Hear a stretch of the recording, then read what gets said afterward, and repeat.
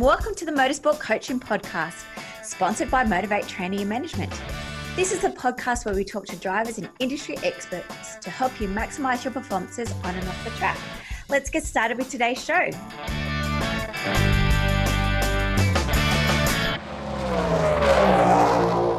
Good morning, Holly, and welcome to the Motorsport Coaching Podcast. How are you today? I'm good. How have you been? Well, I'm just trying to get back into reality at the moment, as most people are around the world. Looking forward to get back into racing. Oh, most definitely. And have you started racing at all this year? Yeah, I've already done 2 days of my go-kart this year, a lot earlier than I normally do most years. I did a race day at Newcastle, and I've also did a practice day at Newcastle. And I've got another race meet this weekend. All starting up pretty early this year for me. I know. All the categories are, so much for our pre-season programs because there hasn't been a pre-season. We're pretty much picked up racing in November, back into it in January, which is fantastic for everybody. So you mentioned you're racing karting. How did you get into karting? So I got into karting because my dad had a midlife crisis and decided he wanted to get back into karting because he did karting in the 80s and stuff well before I was even born. And he looked into so many different things like boats and stuff like that, but go-karts was the thing he got into. After I watched him drive around for a while, I was like, you know what, Dad, I want a go-kart too. Sign me up, get me into it.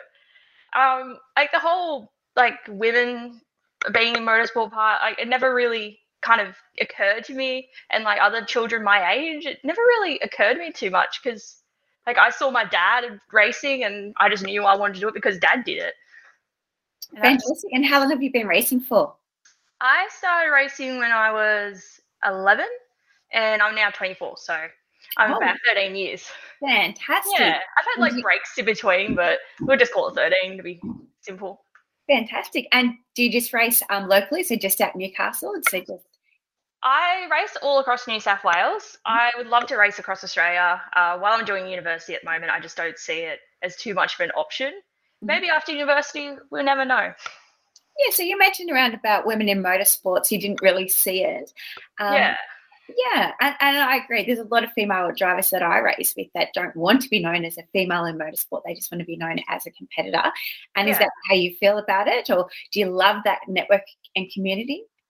I love how there is a big growth in women supporting other women, in all sports in general. It's really fantastic because sport is such a harsh world and it's hard at times. And I think having that support around you is a really big thing for a lot of people that they really need and really thrive from. However, I believe that women should just call themselves a racing driver. Calling yourself a female racing driver, it doesn't really make sense because you don't hear a male say, hey, I'm a male racing driver, because we all race against each other. It doesn't make sense. I put my pink helmet on and I'm a driver, just like the male that puts his white helmet on. So we all race for the same thing and we all want the same thing at the end of the day. So let's just call ourselves racing drivers and get out there and drive. Yeah, or athletes. I like it, athletes. Yeah, that too. I forgot about the other sports that exist.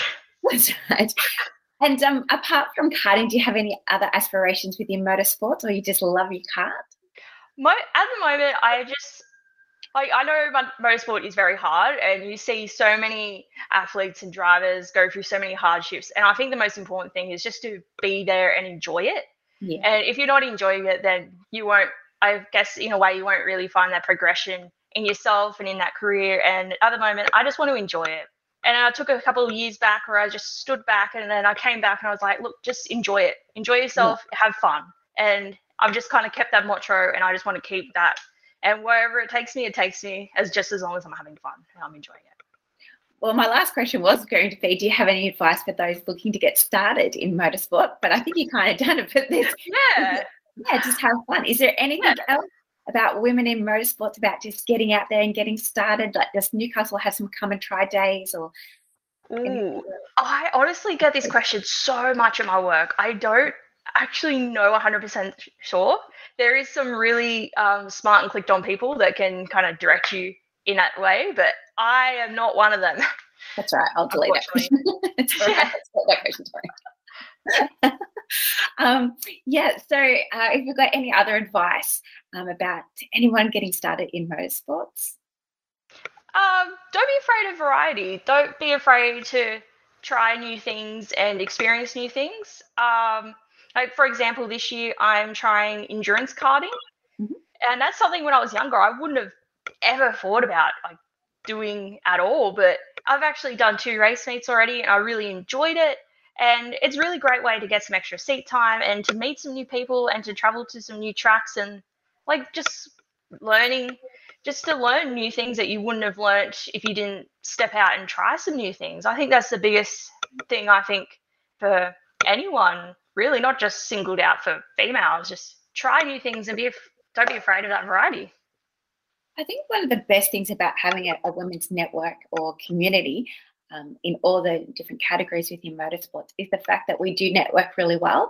And I feel like, therefore, like there's more opportunities to come up, like you just mentioned about the enduro and about, girls getting teams together and let's go do it because it's all a bit of fun, whereas boys are probably like a little bit more competitive around about, who they select within their team.